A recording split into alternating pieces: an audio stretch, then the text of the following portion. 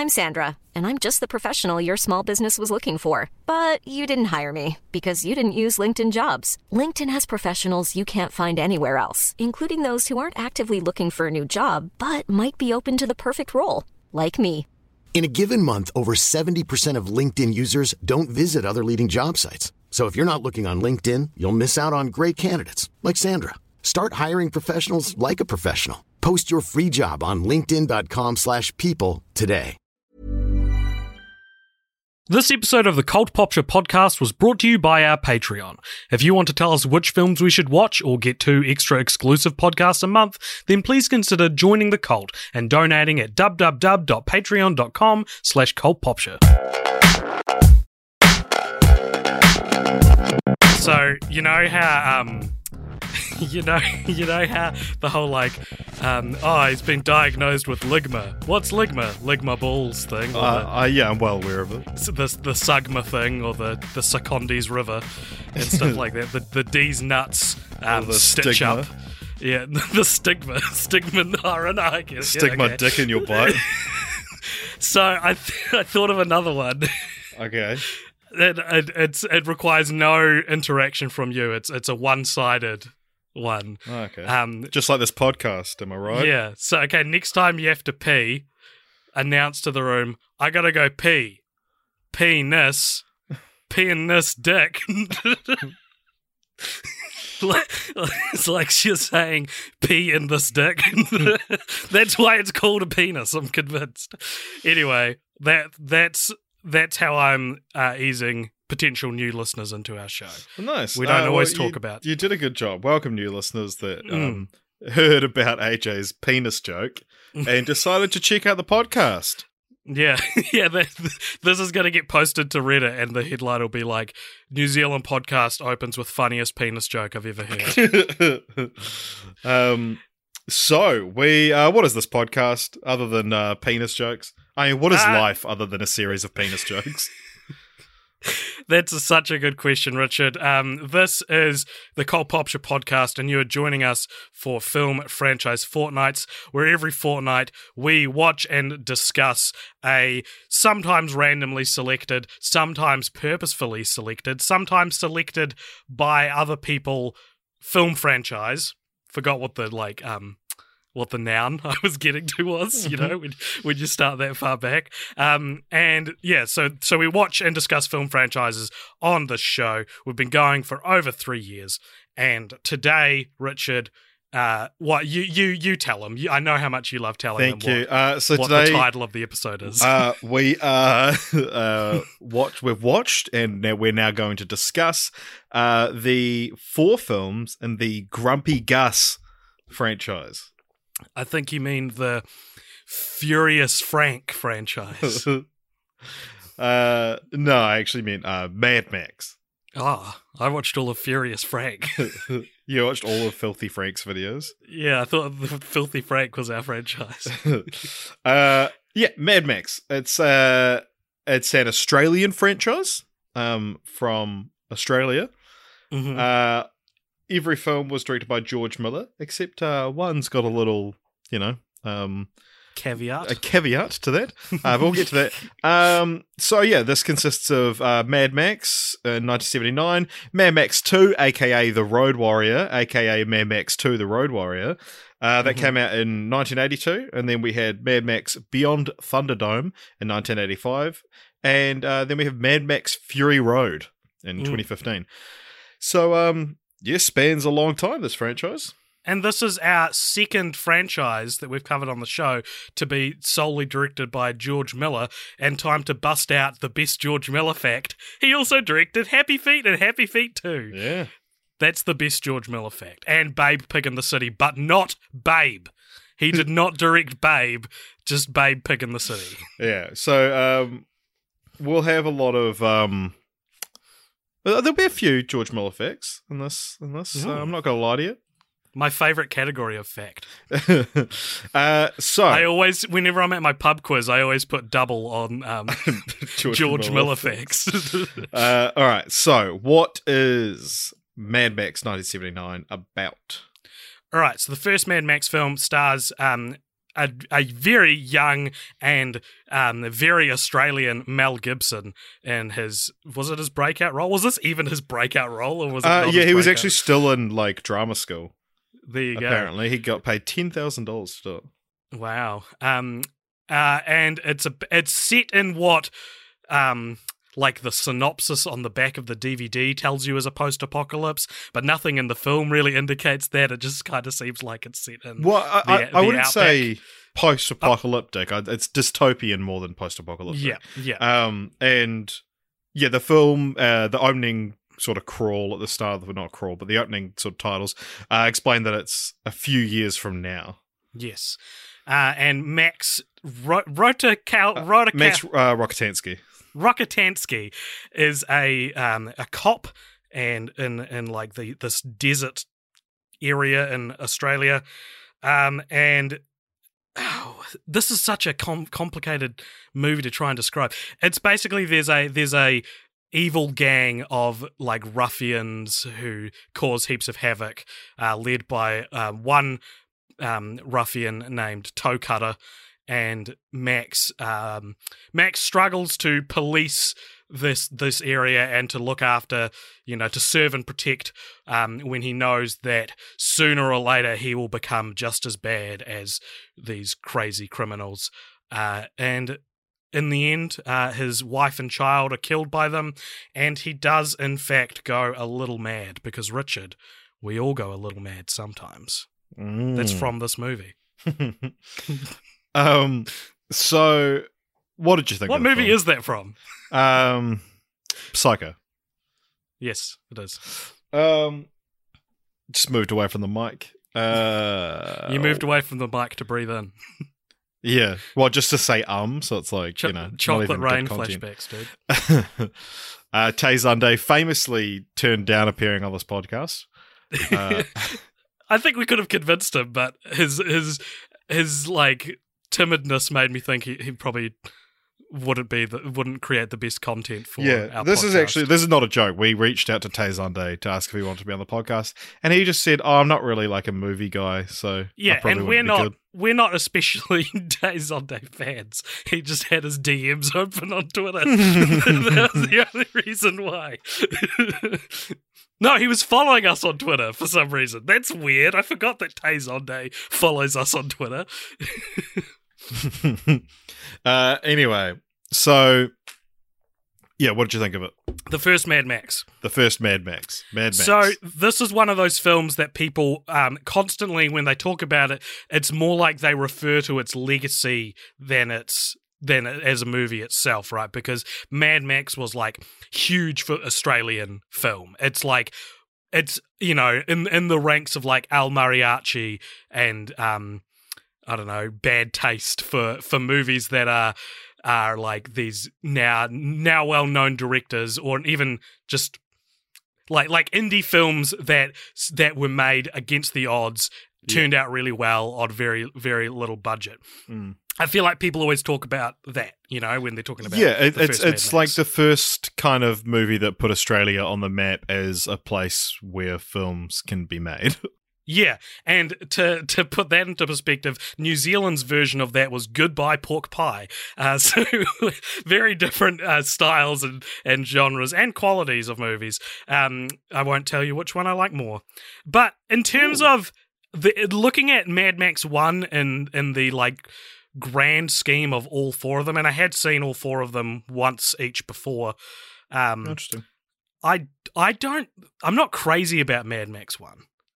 Interesting. I think it has some interesting ideas, but I think ultimately it's very strange and hard to follow in some parts.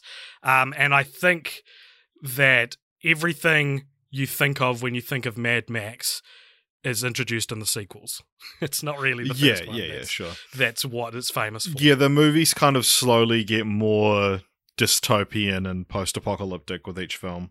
It feels like... It's a cool, it's the deterioration of society. Because this one, this could just be in the outback, And that's probably the coolest thing about Mad Max 1 is that the place in which... It's the time in which this gradual apocalypse is like... It's less like government has fallen down, and it's more like government is about to fall down, and it's struggling. And it's actually kind of for budgetary reasons. So there's lots of great behind the scenes stories for this, because obviously when you get to something like Fury Road, you've got a huge budget. You can go out to the middle of nowhere and then and do all this, but they just couldn't afford to pay extras and stuff like that, or make the buildings look too derelict or anything like that.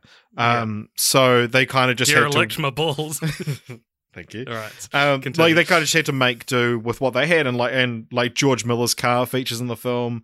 A lot of the extras were apparently just paid with beer.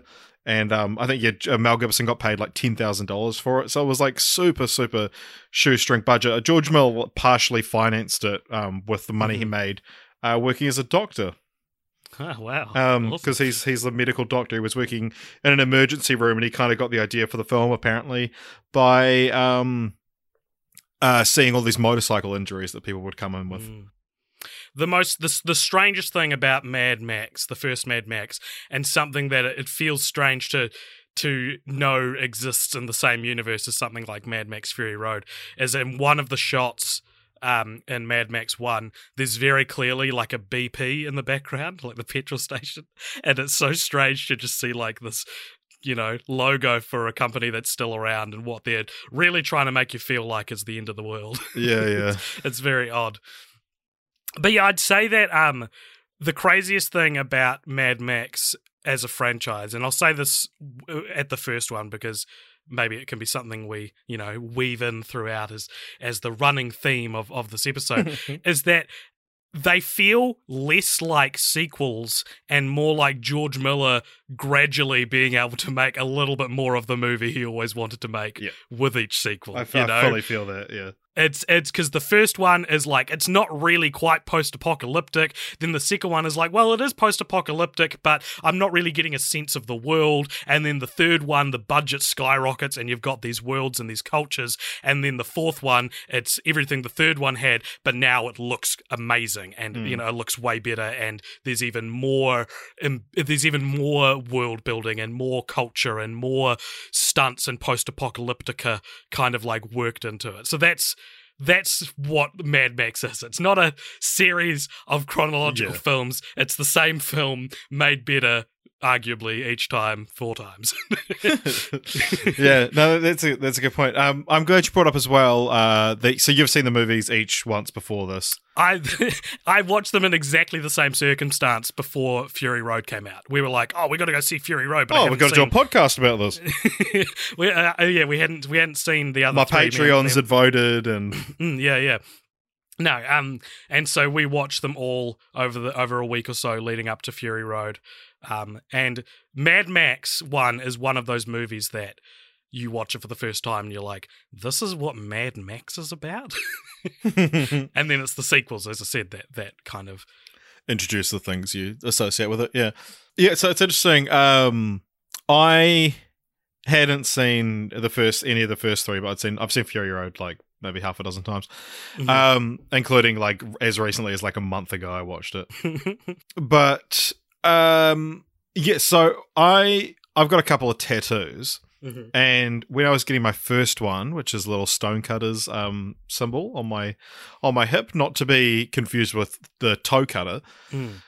But while I was at the tattoo parlor, so because me and my sister got matching tattoos, and so I had to wait for our appointment, and then wait for my sister to get her one done, and then while I was getting mine done, and on a little screen next to the table that you lie on, the little bed thing, they had a TV that had a DVD of Mad Max in it, and it played the opening, the title screen over and over again.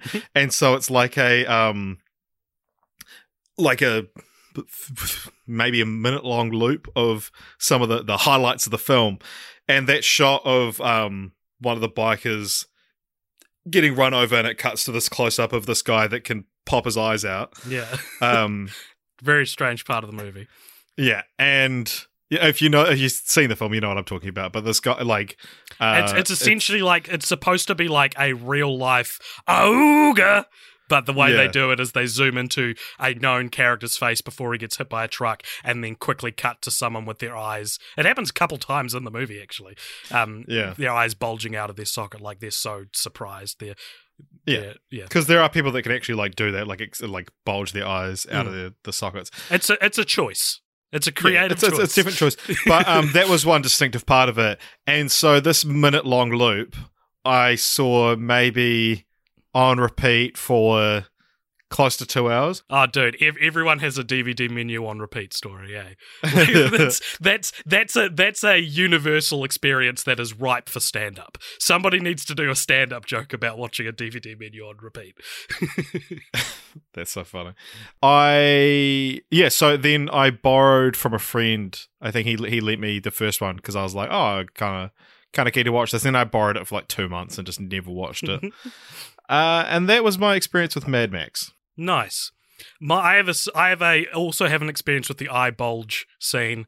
It's not quite as, maybe I'll cut this out if it's not as interesting as, because your one was interesting. I feel like my one's not interesting. Oh, thank you very much. I remember when I was a teenager, someone talking about eyes bulging out of their sockets and someone being like, oh, that happens to Toe Cutter in Mad Max.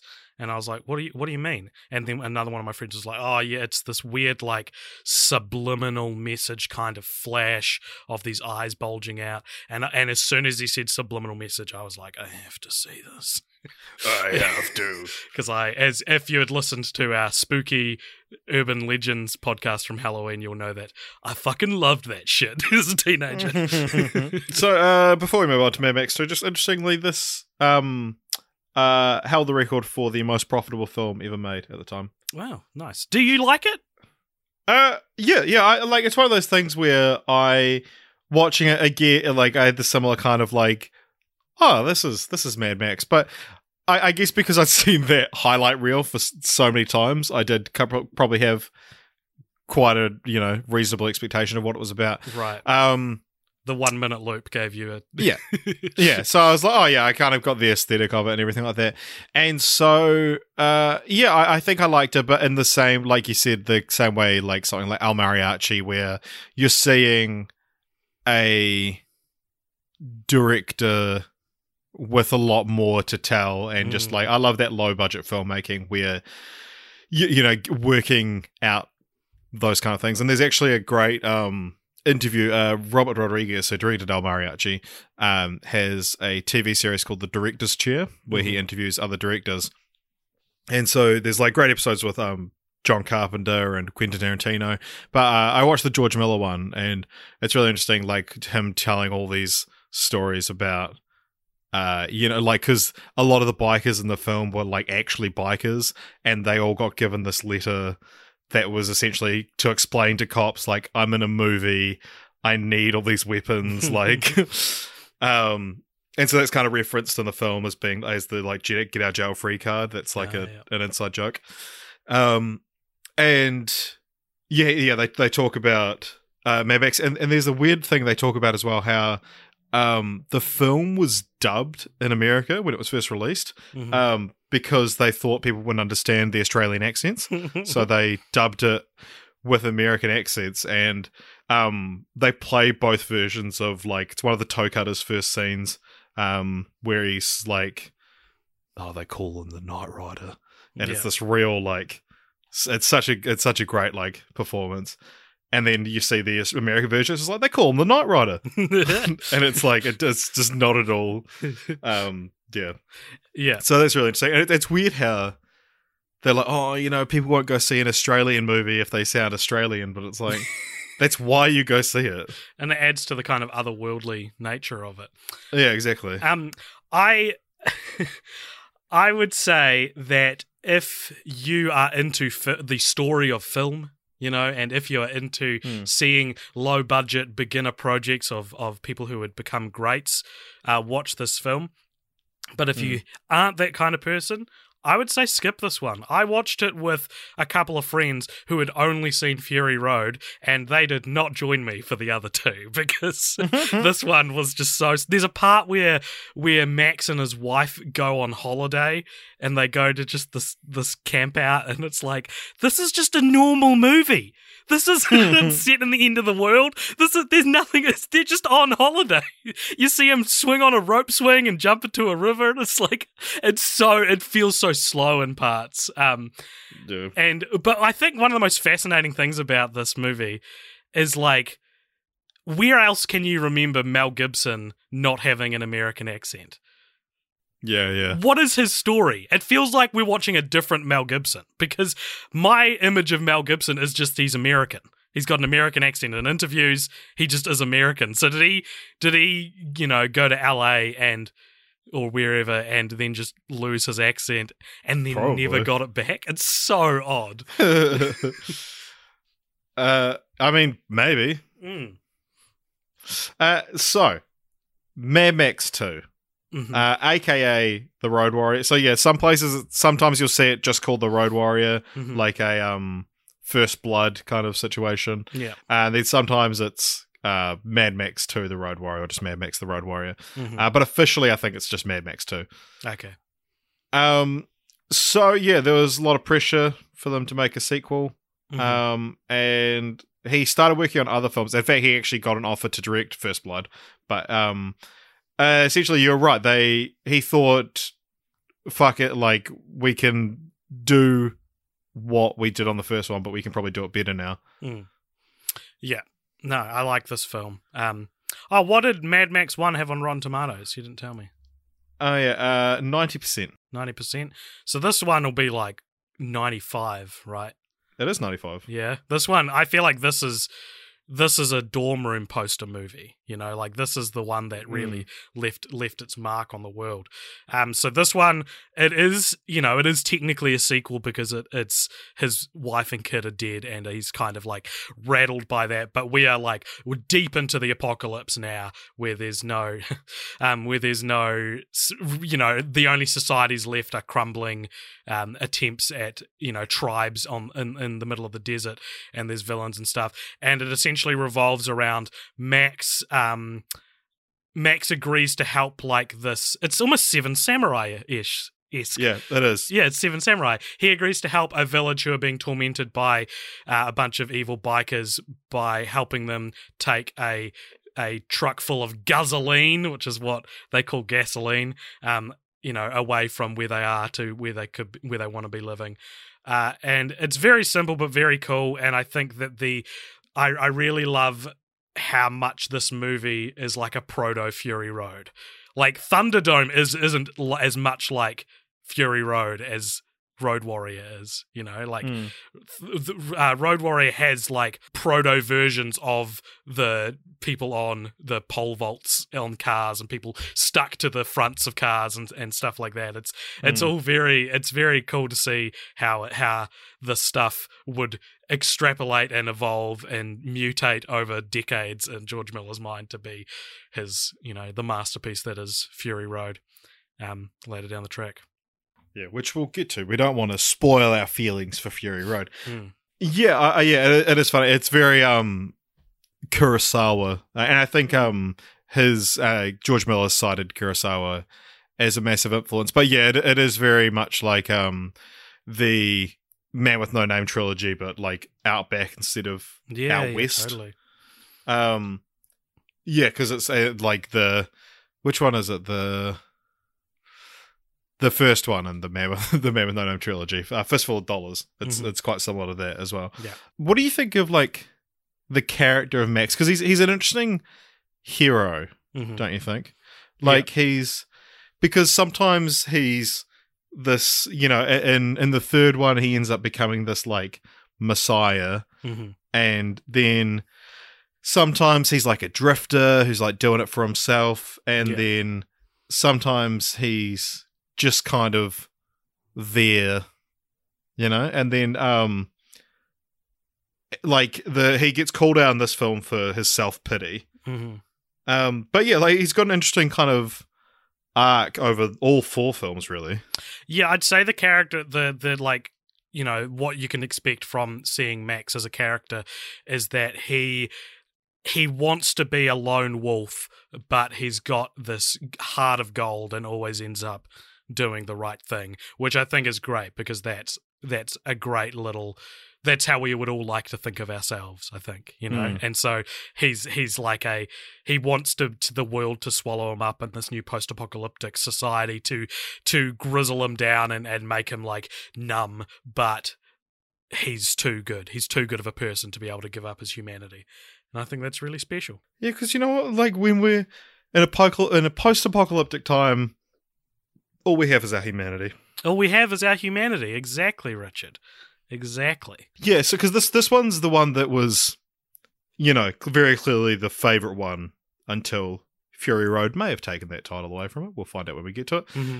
Yeah, like, I guess let's talk about Mad Max 3 as well, and then we can kind of talk about why maybe 3 doesn't quite live up to 2. Okay. So yeah, what is Mad Max 3 about? So Mad Max Beyond Thunderdome. I thought it was Beyond the Thunderdome until a Facebook comment on our Facebook page this week. It was like, it's Beyond Thunderdome. And I was like, what? Somebody call Mandela. It is... He died in prison in the 90s. The 90s, yeah.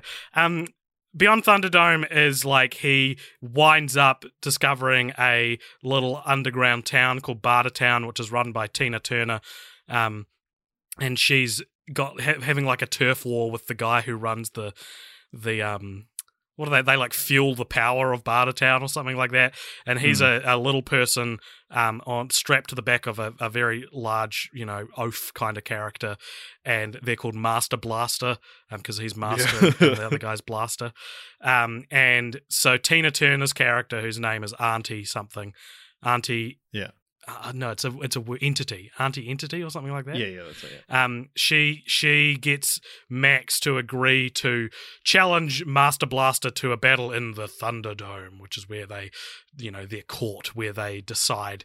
And like Thunderdome is one of those things that's now more famous than the movie itself. Yeah. Like the idea of it's just a common term for that kind of thing. Yeah, like a battle arena. Yeah, and so he agrees because he's going to get his vehicle back, which was stolen, and he agrees and goes to fight Blaster in the Thunderdome, and he's kind of losing, and then he's kind of winning, and just as he gets the upper hand, he discovers that Blaster is Down syndrome and refuses to kill him because, you know, obviously that's part of his set of morals, and because that like disrupts the law of Thunderdome, which is 2 man enter, 1 man comes out. He gets banished, and he gets banished into the middle of the desert, where he's picked up by a tribe of lost children who are the descendants of a crashed aeroplane. It's very complicated, but this movie isn't just the descendants of the plane. The half plane.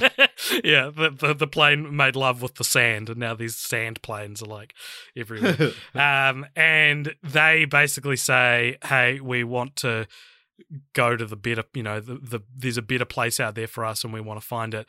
And Max reluctantly agrees to help them, but they end up having to go back to Bartertown to get supplies. Is that what they're doing? And then it's them like running away from the bad guys to try and escape to the better town, and they succeed, but Max sacrifices his chance to go to delay the bad guys, after which the bad guys are like, see you around, and leave him alone, and then he walks off into the desert by himself.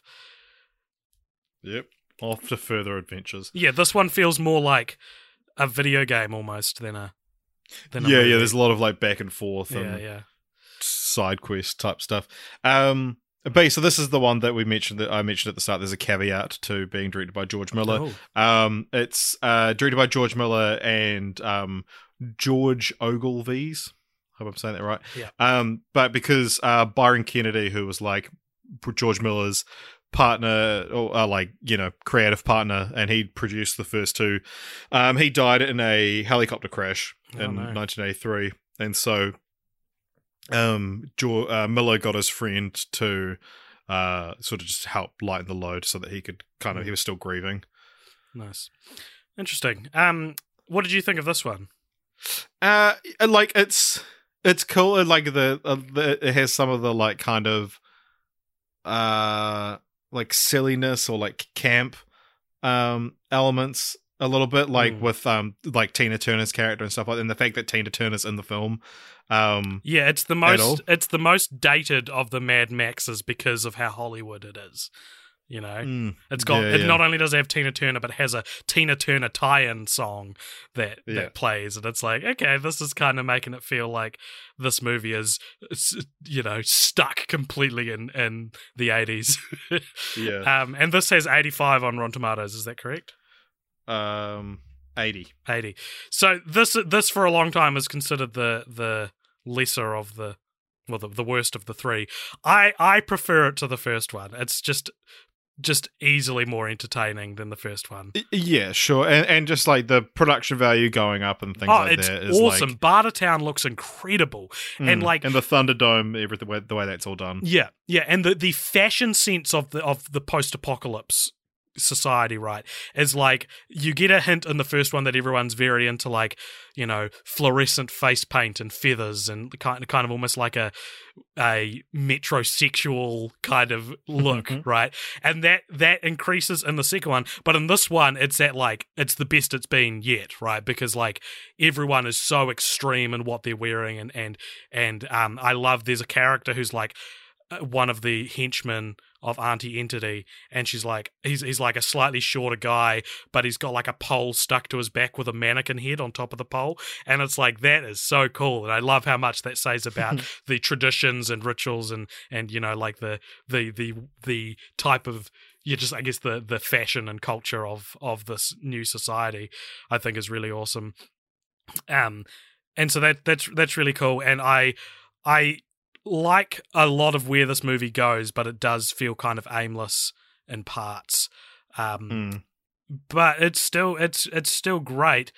I would say that the most confusing thing about this is that there's a character in Mad Max 2 he's a gyrocopter, so like a little makeshift helicopter pilot. And in Mad Max 2, he's credited as like gyrocopter pilot, like that's the character's name.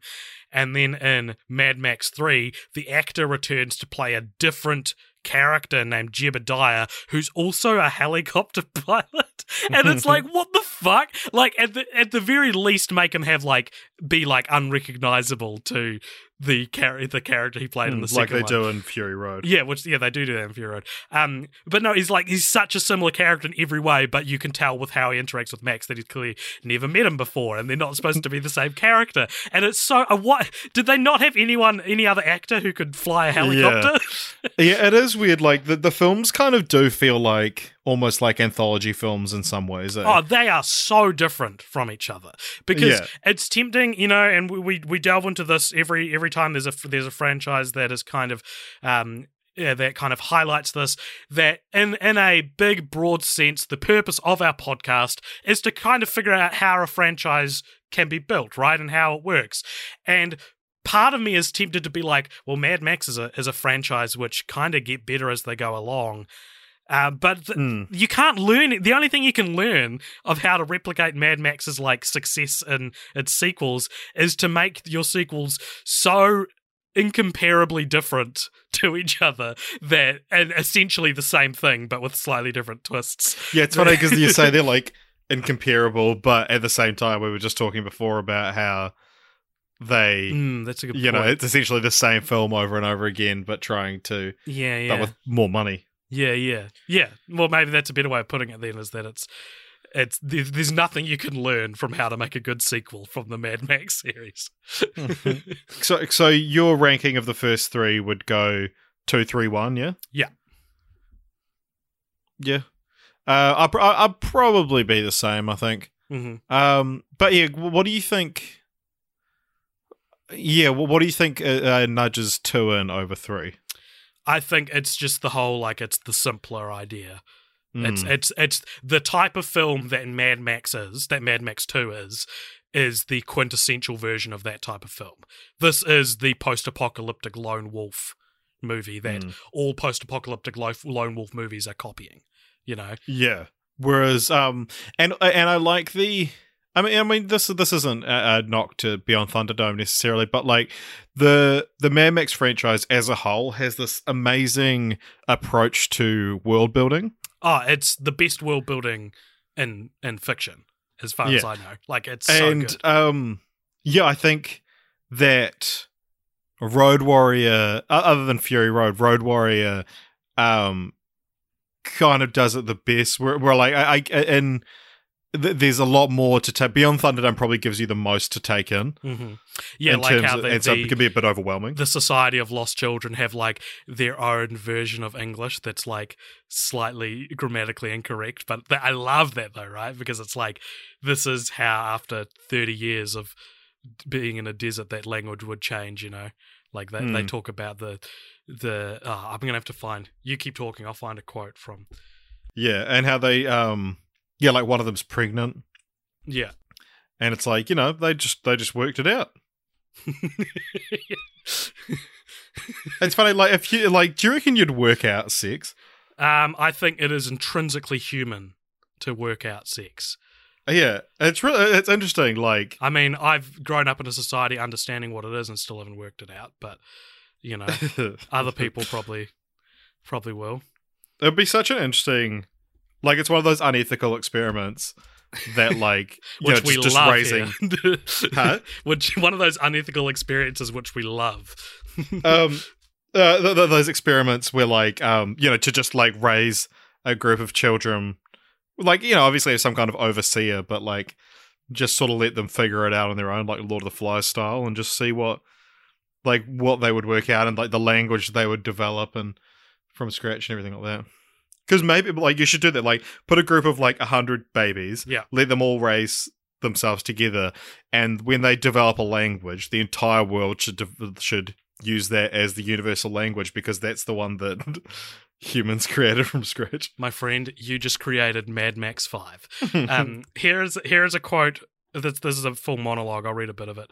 That just gives you if you've never seen Beyond Thunderdome, this is what the lost children talk like.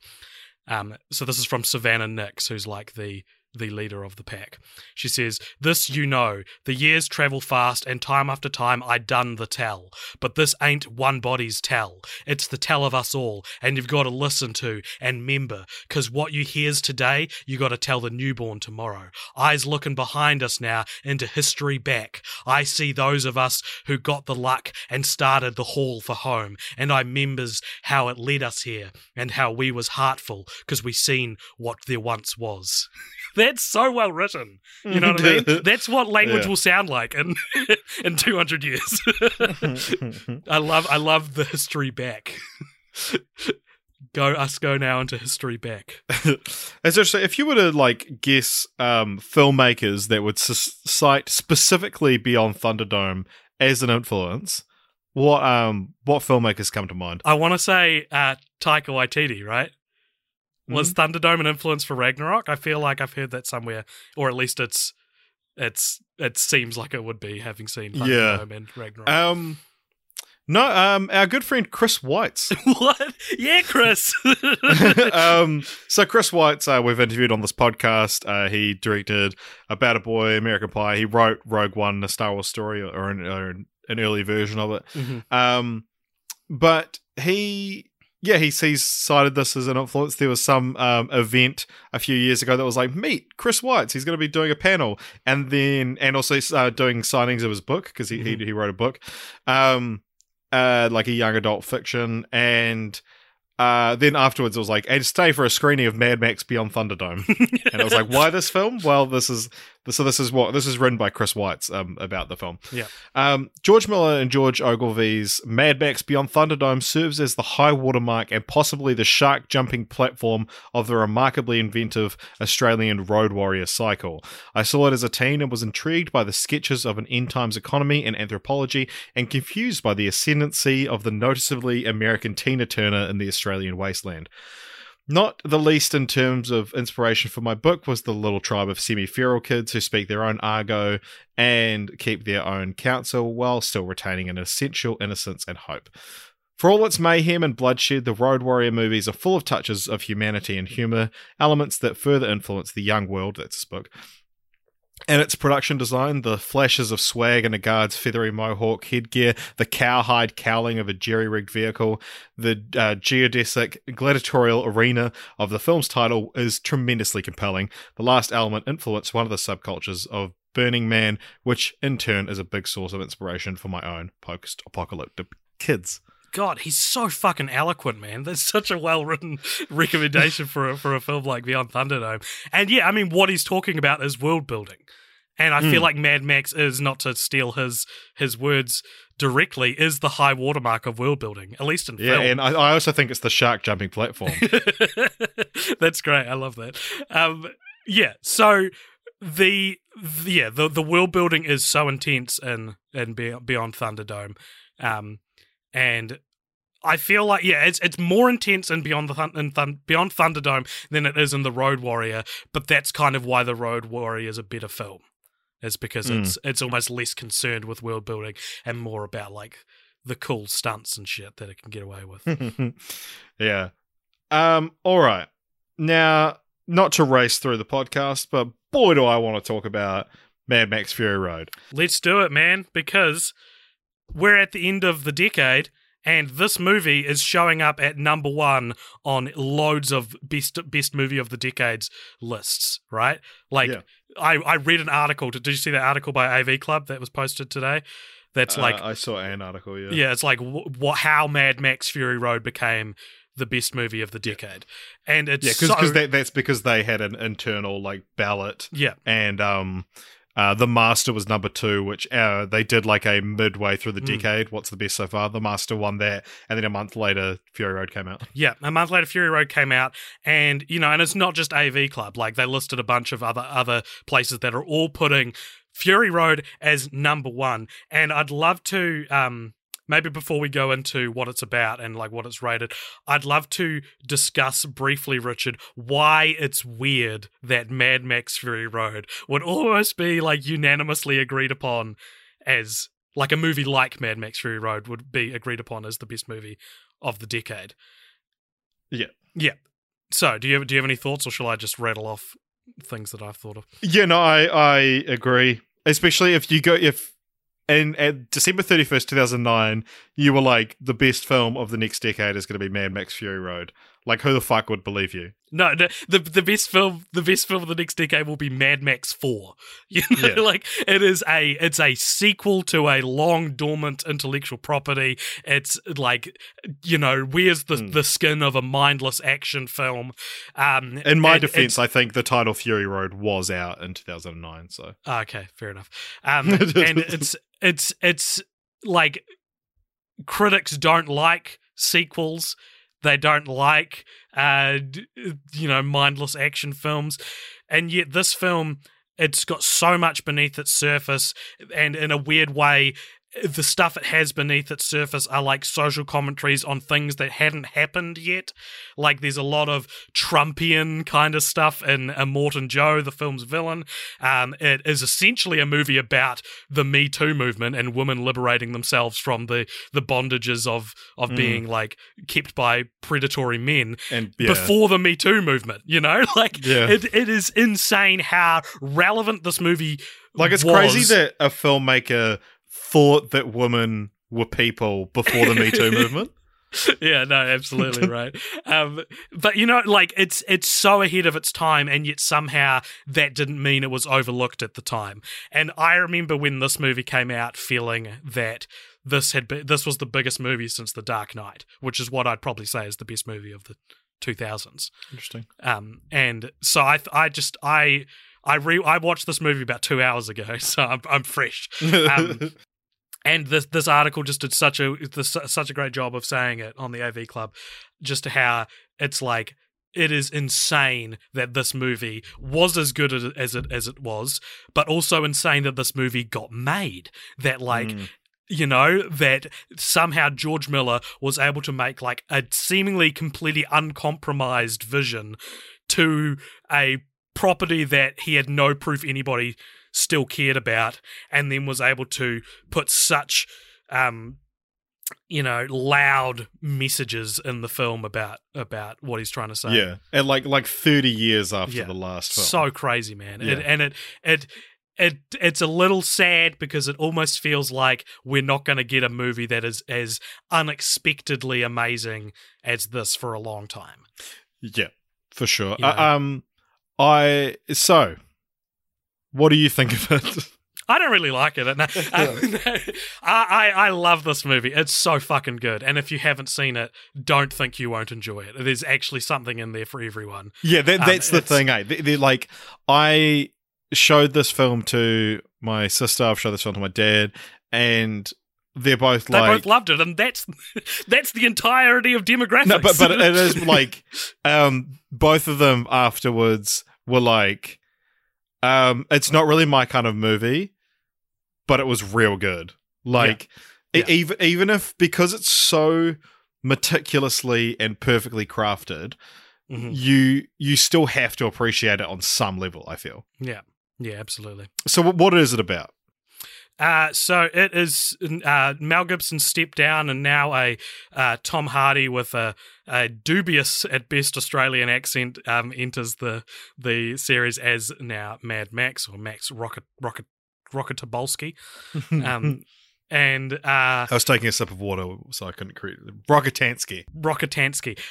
So it's what the most interesting thing about Mad Max Fury Road is that it's not really a movie about Mad Max. He's kind of like a sideline player to a story about a Charlize Theron's Imperator Furiosa, who lives as like a truck driver in the post-apocalyptic society run by Immortan Joe, who is this old, decrepit creep of a man with a mask over his face because the bottom of his face is like ripped off and he's covered in sores and blisters. Yeah, he's played by Hugh Keays-Byrne, who also played the toe cutter in the first film.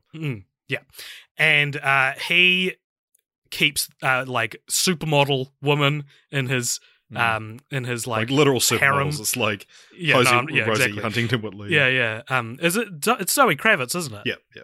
I didn't remember she was in the film, probably because I didn't know who Zoe Kravitz was when this movie came out. And so, he rules over the society and, like, refers to the woman that he keeps hostage as his property, and they're his breeders, and the kind of minions that do his bidding are called war boys, who are all very skinny dudes, shaved head, covered in white body paint, and he's kind of fed them this lie of a religion. It's all fucking world building. It's so fucking good. He's given them this idea that to die is glory, and before to die in battle. To die in battle is glory, which is very Greek, and before, whenever you see various ones of them die, they like pull out a spray can and spray their mouth with chrome spray paint and say, "Witness me," before dying in a blaze of glory, so that people can witness their glory, and that kind of thing. And so the story kind of kicks off when Furiosa smuggles the woman that Immortan Joe is holding hostage out of the city or the citadel, it technically is, in one of these trucks, and they soon catch on and chase after her, and Mad Max is kind of pulled in for the ride after, in a completely separate storyline at the start, the war boys catch him, and the main war boy, whose name is Nux, played by Nicholas Hoult, in a like career best performance. He's so fucking good in this movie. He like refers to him as his blood bag, and it straps an IV to him and Max, and then straps Max to the front of his car so that he can keep getting blood, which is such a cool fucking idea. And what I love, this sounds like bad storytelling, but I love how little Max has to do for so much of the film. He's just dragged along, doesn't want to be there, doesn't want to help, which is good storytelling because it actually informs his character when he does escape the clutches of Nux and then helps, at first tries to steal their truck, but then eventually helps these emancipated women find their freedom and escape the bad guys. But famously, the movie is essentially it's a journey to the green place, and then when they find out that it's not what they expected, they just make a big U-turn. Yeah, the entire movie is a U-turn. But that is good. That is thematically what should happen, though, because it's about not running away and instead seizing the means of production. Essentially, right? It's like seizing power back from those who subjugated you, right? So a little bit about the production of this film, just because it's interesting. So this was it's been in production for a long time. It was supposed to shoot in 2001, but was delayed because of 9/11. Wow. And so George Miller just like had to apparently he only had a small window of time that he could make the first Happy Feet in, so he had to like abandon this for a bit and do that. I have to make Happy Feet. Which, if you remember on our Happy Feet episode, the way he came up with Happy Feet was someone was like, "Well, what about Mad Max but set in the snow?" And instead of the obvious way to take that idea, which would be to make a dystopian Mad Max movie set in the snow, he was like, yes, and it's about penguins and they dance. And then so he made the decision not to bring back Mel Gibson because Mel Gibson wasn't exactly hot property in the early to mid 2000s. And also he didn't want the character of Max to be like an older kind of grizzled hero. Like he wanted him to always be this like contemporary hero, essentially. Yeah. So at one point Heath Ledger was considered, but then he passed away, obviously. He would have been so good. Yeah, because he's Australian as well. Yeah. Wow. And then at one point as well, it was reported that he was going to be making a 3D animated R-rated movie, which was going to essentially use the plot of the unmade fourth Mad Max film. Yeah, that just sounds like we can't get the budget. Sorry, we're going to animate it. Yeah. But then, eventually it came about and it somehow got made. The cinematographer came out of retirement to shoot it. Oh, fuck, and it looks so good as well. Oh my god, it's gorgeous. So this is like a movie that it's made by a bunch of just old men. They're all like in their 70s. Like the fact and it's so fucking woke. Yeah. It's being made by people who you would think would be the least woke of all. Well, I mean, Hollywood, maybe not, but in general. Yeah. But yeah, it's like George Miller was like in his mid to late 70s making this. And it's How old is he now? You keep going. I'll look it up. I've got it like right here. He is currently, he was born in 1940. He's 74 now. Oh, so he was 70-ish when he made it. Yeah. Mad Max Fury Road. What do we have to say about it? It did very well. It's got 97% on Rotten Tomatoes. It was nominated for 10 Academy Awards, which was, I think it was tied for the most with The Revenant at that Academy Awards. Remember when it even came out that it was even nominated? Remember how wild that was? This isn't the type of movie you would typically think would be nominated for Best Picture. But so it was nominated for Best Picture and Director, but it and cinematography, I believe, as well. But it won 6 Academy Awards: editing, production design, costume design, makeup and hairstyling, and both sound mixing and sound editing. It should win all of those, but then also it should also win Best Picture and Best Director and Best Cinematography. Yeah. Like this film, man, it is weird to. It's weird to have a movie come out that almost immediately is put into the zeitgeist as being one of the all-time greats. Like, in a specific genre, like, the type of movie it is, it's the best one of all time. And just as a movie, it's one of the best ones of, in the last 10 years. Probably last 20 years. Yeah. Like, this sure. is 30 years. I described it because we had a chat about this film on our Discord, and I'll do a little plug for our Discord now. Yes, please join the Cult Popture Discord, where you can have conversations so embarrassing that we'll read them aloud on the podcast. Yeah. So. Because we talked about like, we're covering Mad Max and we're quite excited to talk about it. There'll be a link to the Discord in the show notes, by the way, in case you don't know how to find it. Because there'll be the URL is like complicated. Yeah, because I have no idea how to join Discords. I just I got invited to our one. But anyway, it's great fun, and we chat about the podcast, and then there's also like, we can talk off topic, and yes, we have like spoiler chats for when there's a big release as well. Yeah. So. Well, one of our someone on our Discord, I'll keep them anonymous just in case they don't want to be identified. So, but I mean, if you're fine with it, Mac, let us know and we'll put your name in. Mad Mac. So, we were talking about Fury Road. A lot of people were like, "Yeah, it's amazing." And then he was like, "I was so confused by Fury Road," and we were like, "Oh, okay, go on." And so he said it had literally no character development in it. The action and effects were really cool, but that doesn't make a good movie. Yeah, that's not necessarily an incorrect diagnosis of a film in general. Okay, so he then went on to say, so I'll just say the whole thing and then we can break it down. So he said, maybe I think low of it because I didn't really like it. I was confused the entire time. Like, was the movie a reboot? If so, then who was the little girl at the start? And if it isn't, it is really Mad Max 4 or 5 or whatever, then why did everyone call it a reboot? And why isn't Max the main character in a movie that has his name in the title? And now here we go. This is my favorite. One of the worst takes I've ever heard of a film.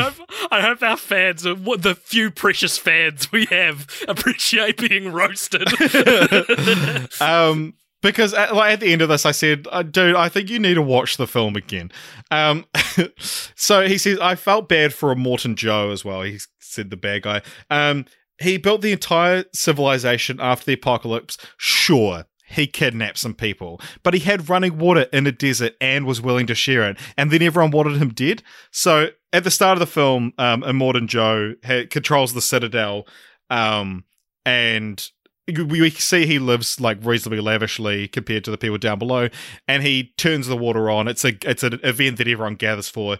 He turns the water on. There's a little bit of a waterfall, and people are like running after it, picking up muddy water off the ground. And he turns it off and says, "Do not get addicted to water." Like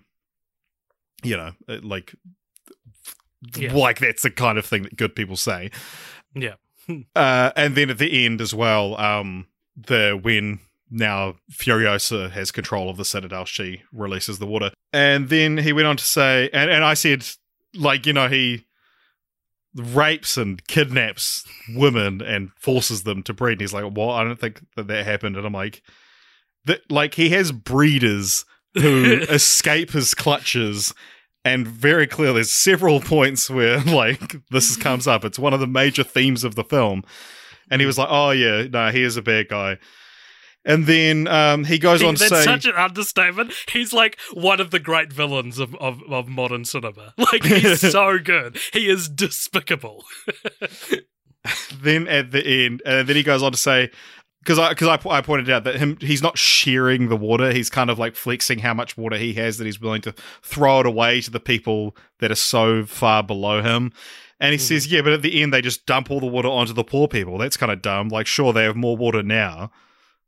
And I was like, what? Like, they're not giving all the water. Like, they've got some kind of a well. And then he says, well, if they had a well, then why are they going to the bad guy for the water? And it's because they anyway. So join our Discord where you can have conversations that are not private. But then he goes on to be confused as to say, well, like, once they've dumped all the water on the poor people, then what? They've just wasted all their water. And the implication is that they have now a supply of water, and now they're willing to share it with the people. But yeah, that was it was a very good laugh. And then I ended with the conversation ended with, I think you really need to watch the movie again before you continue commenting on it. Yeah. But one interesting point that he kind of brought up is about the whole reboot thing. What do you consider the chronology of this film? It's hard because part of me wants to crown this movie, as the best distant sequel, the best Lego sequel, whatever you want to call it, or at least put it up there with Blade Runner 2049 and American Reunion as the best. And Creed, I haven't seen Creed, but you vouch for Creed. Yeah. As the best, sequels to long dormant IPs. But it really does directly not contradict but rewrite stuff we've seen, because it's like he mentioned that Max is haunted by like the ghost of this little girl throughout the whole movie, she's not his kid from the first film, because his kid was a baby boy, and it's certainly not his wife because it's a child, and so you're left kind of like assuming that because this movie's very much made so that you don't have to see the previous three films.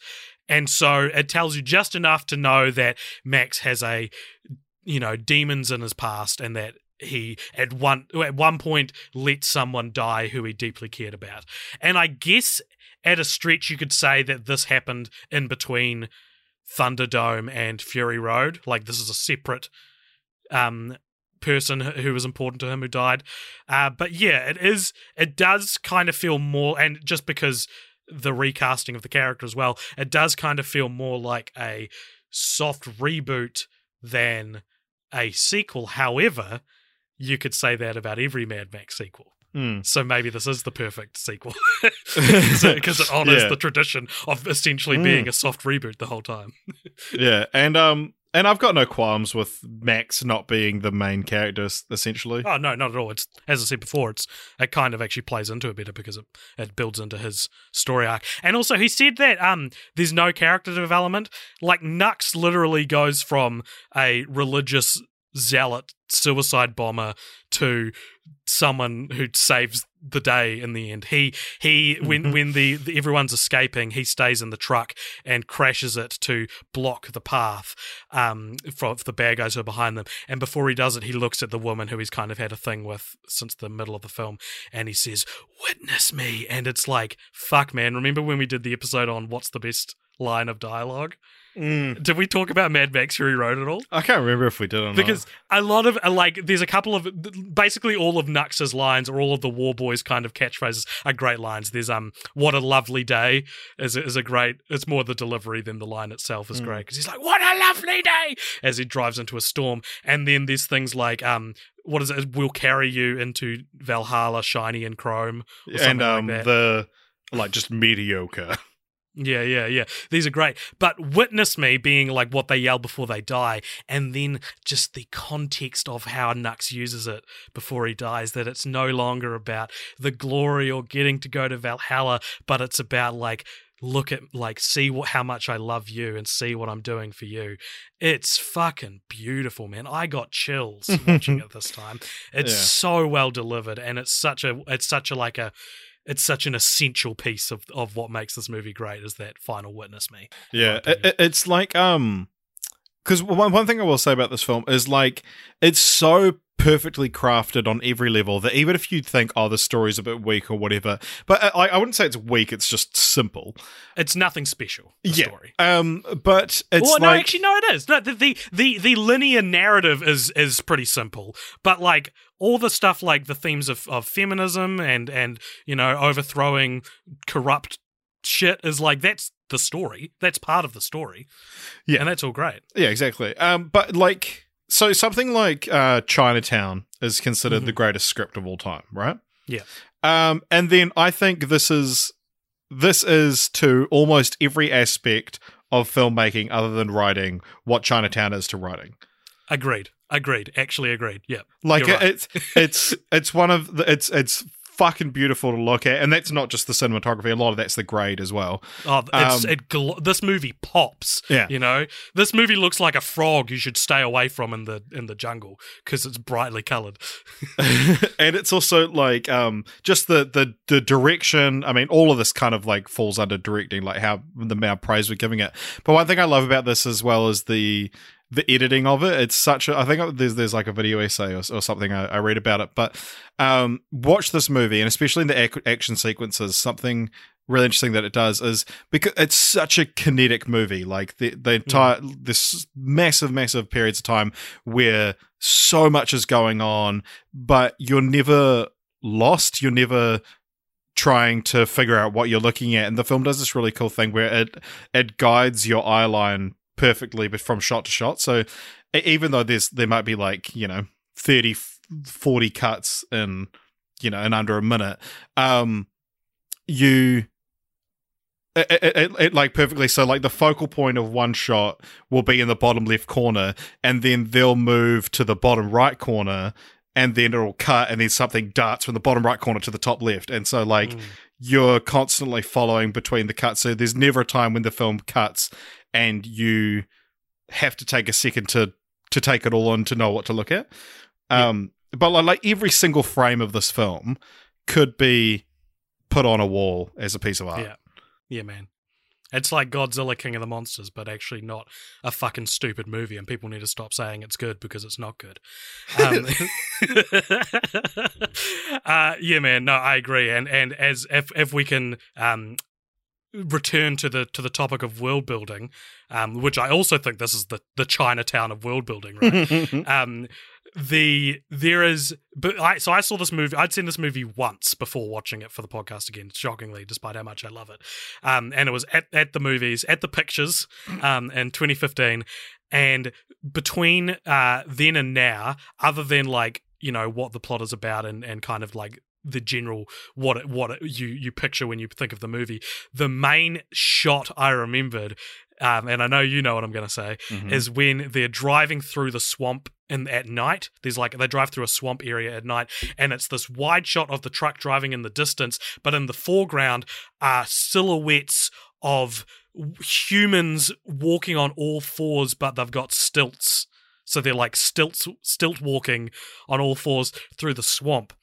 And that is the single best example of world building I've ever seen in my life. You know what I mean? Because it tells you that this is a swamp where there is a human faction in the swamp, and they have learnt to live here by walking on stilts. And if that's possible, what else is possible?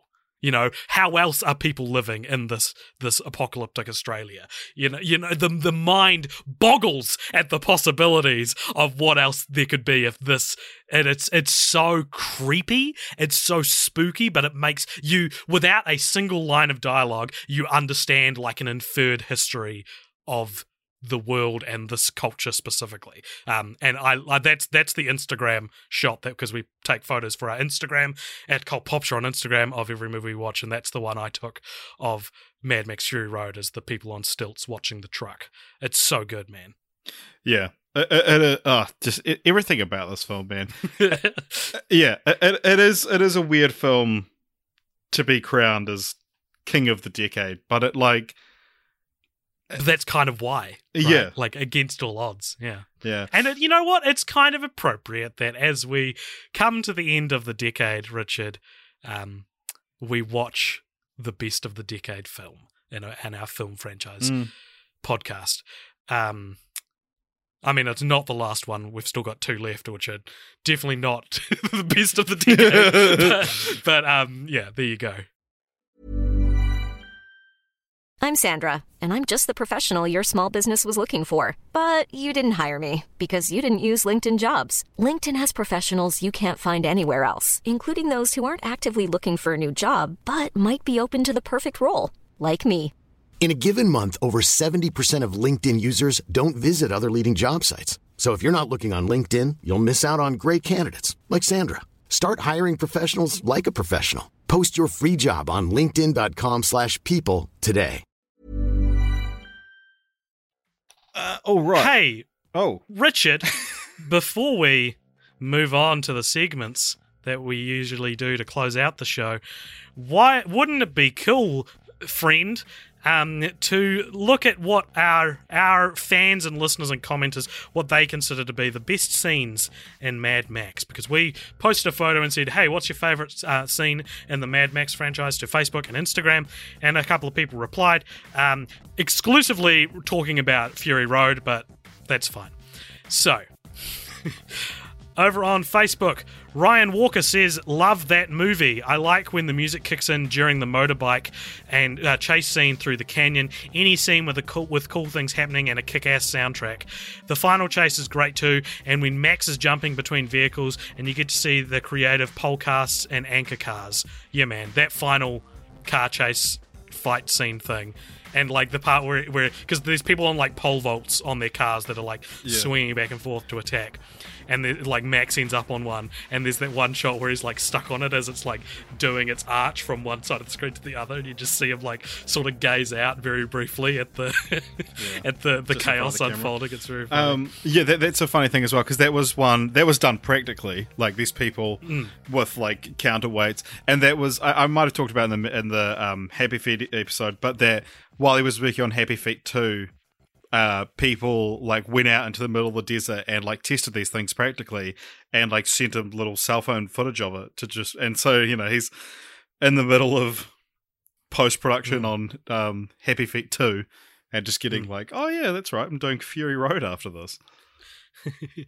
Yeah, no, totally, and you know, wasn't that one of the reasons why it took so long for the movie to come out as well?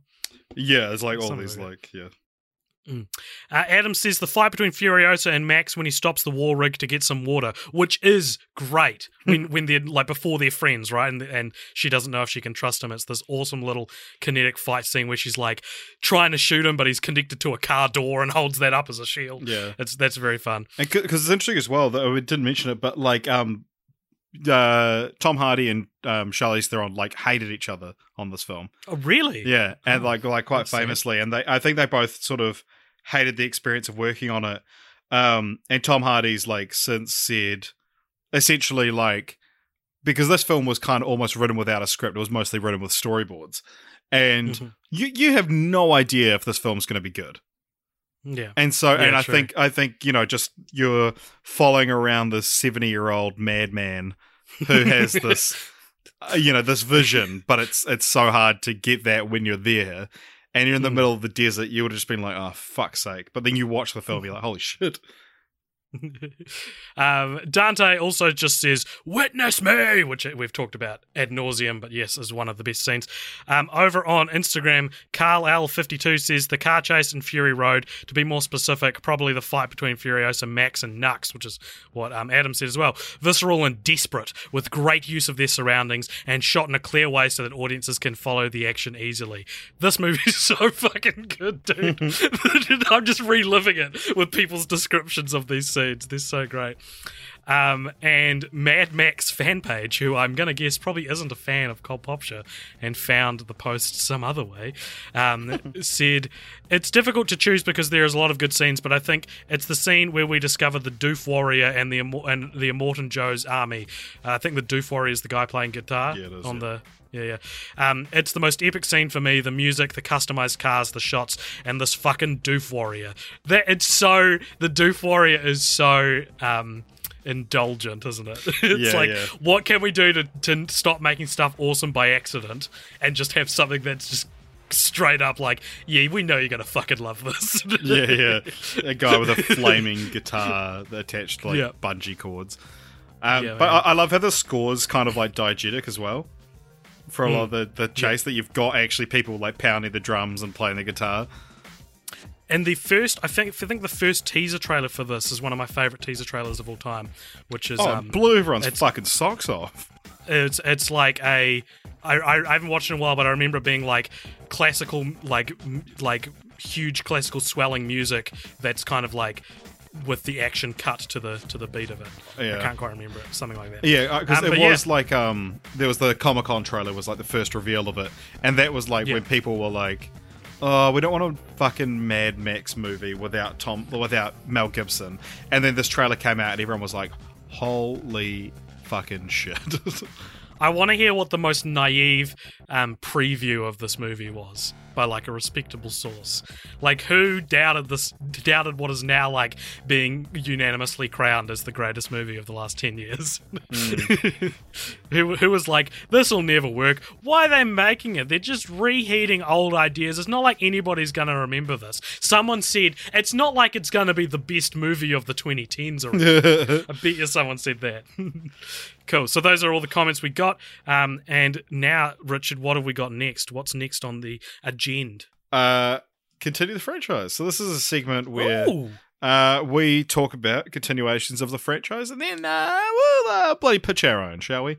Okay. So a couple of interesting things. Mad Max Fury Road has a black and white version of it, which is called the Black and Chrome edition. And apparently George Miller says that's the definitive way to watch the film. So I watched Mad Max Fury Road very recently, and I said to you last week, I was like, I might watch, like, hunt down the black and chrome version and watch that instead, just to give me some kind of something fresh. So I downloaded it, and then I sort of scrolled through it to just be like, oh, what does it look like? And then I was like, why would anyone watch the film like this? And I just watched the normal version. Because it's such like, the colors and everything, it's so beautiful. But it is like a cool and interesting experiment. And apparently there's like a silent version of it as well, but I don't know if that ever actually got released, but he talked about it coming out. There's a 2015 video game, which is like an original story set in the world. I've heard mixed things about it, but I would still quite like to play it. There's been many a time when I've almost bought it. Yeah, I remember seeing that in stores and being like, what the heck is this? They released some prequel comics for Fury Road. And then in terms of actual film sequels, they found during the writing process for Fury Road that they had enough story material for 2 additional scripts, one of which was called Mad Max Furiosa, which is a completed script apparently. And George Miller hoped to film it after the release of Fury Road. In March 2015, during an interview with Esquire magazine, Tom Hardy revealed he was attached to star in 3 more Mad Max films starring Fury Road. And George Miller announced he also wants to make a follow-up called The Wasteland, Mad Max The Wasteland, which he clarified was just a working title. And then there was reports that there weren't going to be any more, and then he said he still wants to make more. In July of this year, he said there are 2 stories, both involving Mad Max and also a Furiosa story. We're still solving. We've got to play out the Warner's thing. I think there's issues with the rights to this film. Yeah, no, it's the same as, I think it's the same as John Carpenter with Halloween. Like they clearly didn't give George Miller enough money for what he did, and so it's like a situation like that, like a financial. But yeah, because it was like to make Fury Road, he had to like reacquire the rights to the series. Yeah. But he said it seems to be pretty clear that it's going to happen. So we'll see. Well, you're getting you're getting old, George. So get on it. And Don't leave us hanging. Tom Hardy's getting old. Is he? I don't know. Well, I mean, yeah, time is linear, isn't it? So time is linear. Linear D's nuts. Added D's, it doesn't make sense. You should have said linear nuts, linear balls. Even then, it doesn't make sense. Okay, so what have you got? Just trying to tie it back in. You feel me? Just trying to make the podcast feel like one cohesive package. All right. What have you got? Okay, so I've got a simple idea, and that is to continue the legacy of what the Mad Max sequels are. I say don't make Mad Max Furiosa or Mad Max The Wasteland. Just don't fucking make anything for another 15 years. Direct it when he's 100 and just make something that's hugely different and like unexpected and a sign of its times in the same way that Fury Road was. Because I would honestly feel a little bit it almost feels a little bit ill-fated to make a straight-up sequel to Fury Road with everything that with how well it was received and kind of its place in history. It feels like you're probably not going to make something. If you're going to make something that is a sequel and the most sequel-y of all Mad Max films, and it's just very similar to Mad Max Fury Road in a way that none of the sequels are similar to each other, I almost feel like you're destined to fail there. So I would say wait a while, make something tonally and aesthetically different that could be seen as a soft reboot, just to keep the tradition alive. You know, that seems to be the only good way to make a good Mad Max movie. Actually, that's not true. We just haven't seen the opposite done yet. Yeah. It's interesting. How well do you reckon this film would have done if it was just called Fury Road? I don't know. I was thinking about that while watching it. Like, can you cut the Mad Max mentions out of it at all? And it's more like gasoline is a returning element, though. But yeah, I don't know. I feel like it probably wouldn't have done as well if it was Fury Road, if it was just called Fury Road. But it's still like a multi-million-dollar film that they would try to sell. So I think it would have still had some kind of staying power. Yeah, it'd be interesting, like because the title kind of gets butts and seats and has that recognition. Yeah, but it'd be interesting, like if it was just like a very clearly a Mad Max film, but just called Fury Road. Yeah. But anyway, my continuing the franchise. Well, see, I was thinking along similar lines as like don't do a direct sequel. I quite like the title Mad Max: The Wasteland or Mad Max Wasteland, but like I was going off the fact that like society's devolved more in each film, and I was like, how can you like what's the next step beyond Fury Road? Yeah. And I don't know, what is the next step beyond Fury Road? Whatever. You're giving this to me. I would say, well, no, the hopeful next step would be that society rebuilds. Oh, like right? Yeah, go back. So it's like a bell curve. So 4, 5, and 6 is about the rebuild of society. I mean, why not? Yeah. Like, in terms of the world, I would be interested to see what other countries are up to, or what at least other environments are like. But I guess the whole point is that it's all a big dust bowl. Oh, well, yeah, or just George Miller make his next film, like another Lorenzo Zoil or Witches of Eastwick, and then cut to a character goes to Australia, and it's just Fury Road. No other society has like been affected. I mean, yeah. If you've ever walked through the streets of like Sydney at night, it's not too dissimilar from the dystopia we see presented in Mad Max. Yeah, so that's my idea. Is just George Miller makes another like drama, whatever, and then a character flies to Australia, and during the events of Fury Road. Yeah. Could it also involve Babe and Happy Feet? Oh, of course, yeah. The George Miller Cinematic Universe and his cancelled Justice League. It just wraps an entirely other complete and full cinematic universe into this yeah. one. So that's my extended franchise. Nice. Well, Richard, I believe one more brings us to segment the end of the left. show. And that is, it's called Revealing the whatever the franchise that we're doing next is. Yeah, because so this was voted on our Patreon.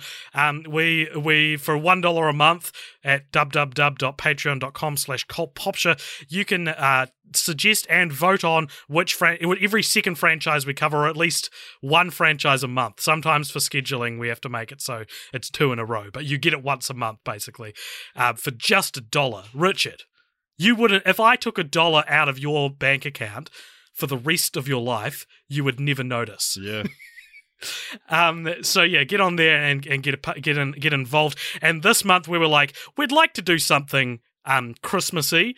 We kind of feel like we've covered most Christmas franchises. So as long as there is a single Christmas entry, you know, a single movie in the franchise, Christmas mention that is a Christmas special or a Christmas movie or whatever, we'll consider it. So we got some cool suggestions, including what did we get? We got like A Christmas Story has 2 sequels that nobody knows about, so that would have been a cool option. Someone suggested The Muppets because there's a Muppets Christmas Carol, but the winning franchise, Richard, tell me what it is. Whisper it into my ear.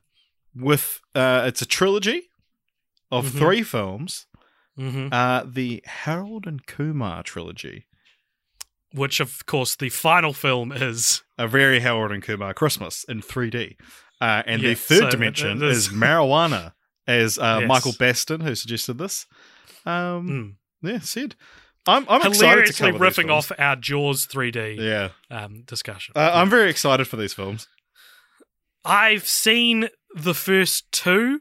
They feel instrumental to my budding teenagehood, and yet almost entirely forgotten at the same time. Yeah, it'll be good for the problematic comedy discussions. Problematic sex comedy series that we have on this show. We haven't done a problematic sex comedy in what feels like ages. Yeah. It's been too long, buddy. I can't wait to jump back into the throes of walking on glass as we both genuinely try to be good people, but we'll probably say something wrong that I'll cut out in the edit. All too familiar. So check back in 2 weeks' time for a Very Harold and Kumar 3D Christmas, and also Guantanamo Bay and White Castle. Latest. And next, well, not. Oh, he's gone. Next week we are doing the 2019 Netflix Christmas movies, which apparently is becoming a tradition that we're going to do each year. So we'll be reviewing them next week. But beyond that, guys, thank you so much for listening. Let us know in the comments what your favourite Mad Max film is, or what your favourite scene is, or what you agree or disagree with what we've said. We love hearing from you, and you can do that through finding us on Facebook and giving Cult Popture a like on Facebook, or on YouTube, or on Instagram, or on Acast or iTunes. Give us a 5-star review on iTunes. We'll read them out at some point. You can also find us on Discord now. I've also got a Movember campaign. Discord. I've also and all these fun places where you can communicate with us and tell us what you think of the show and what you think of us, and how much of do you want to be our friend? You know? Yeah, let us know. I want to be your friend. Yeah. All right, everybody. Thank you so much, and we'll see you next week. Or in 2 weeks if you only listen to Film Franchise Fortnights.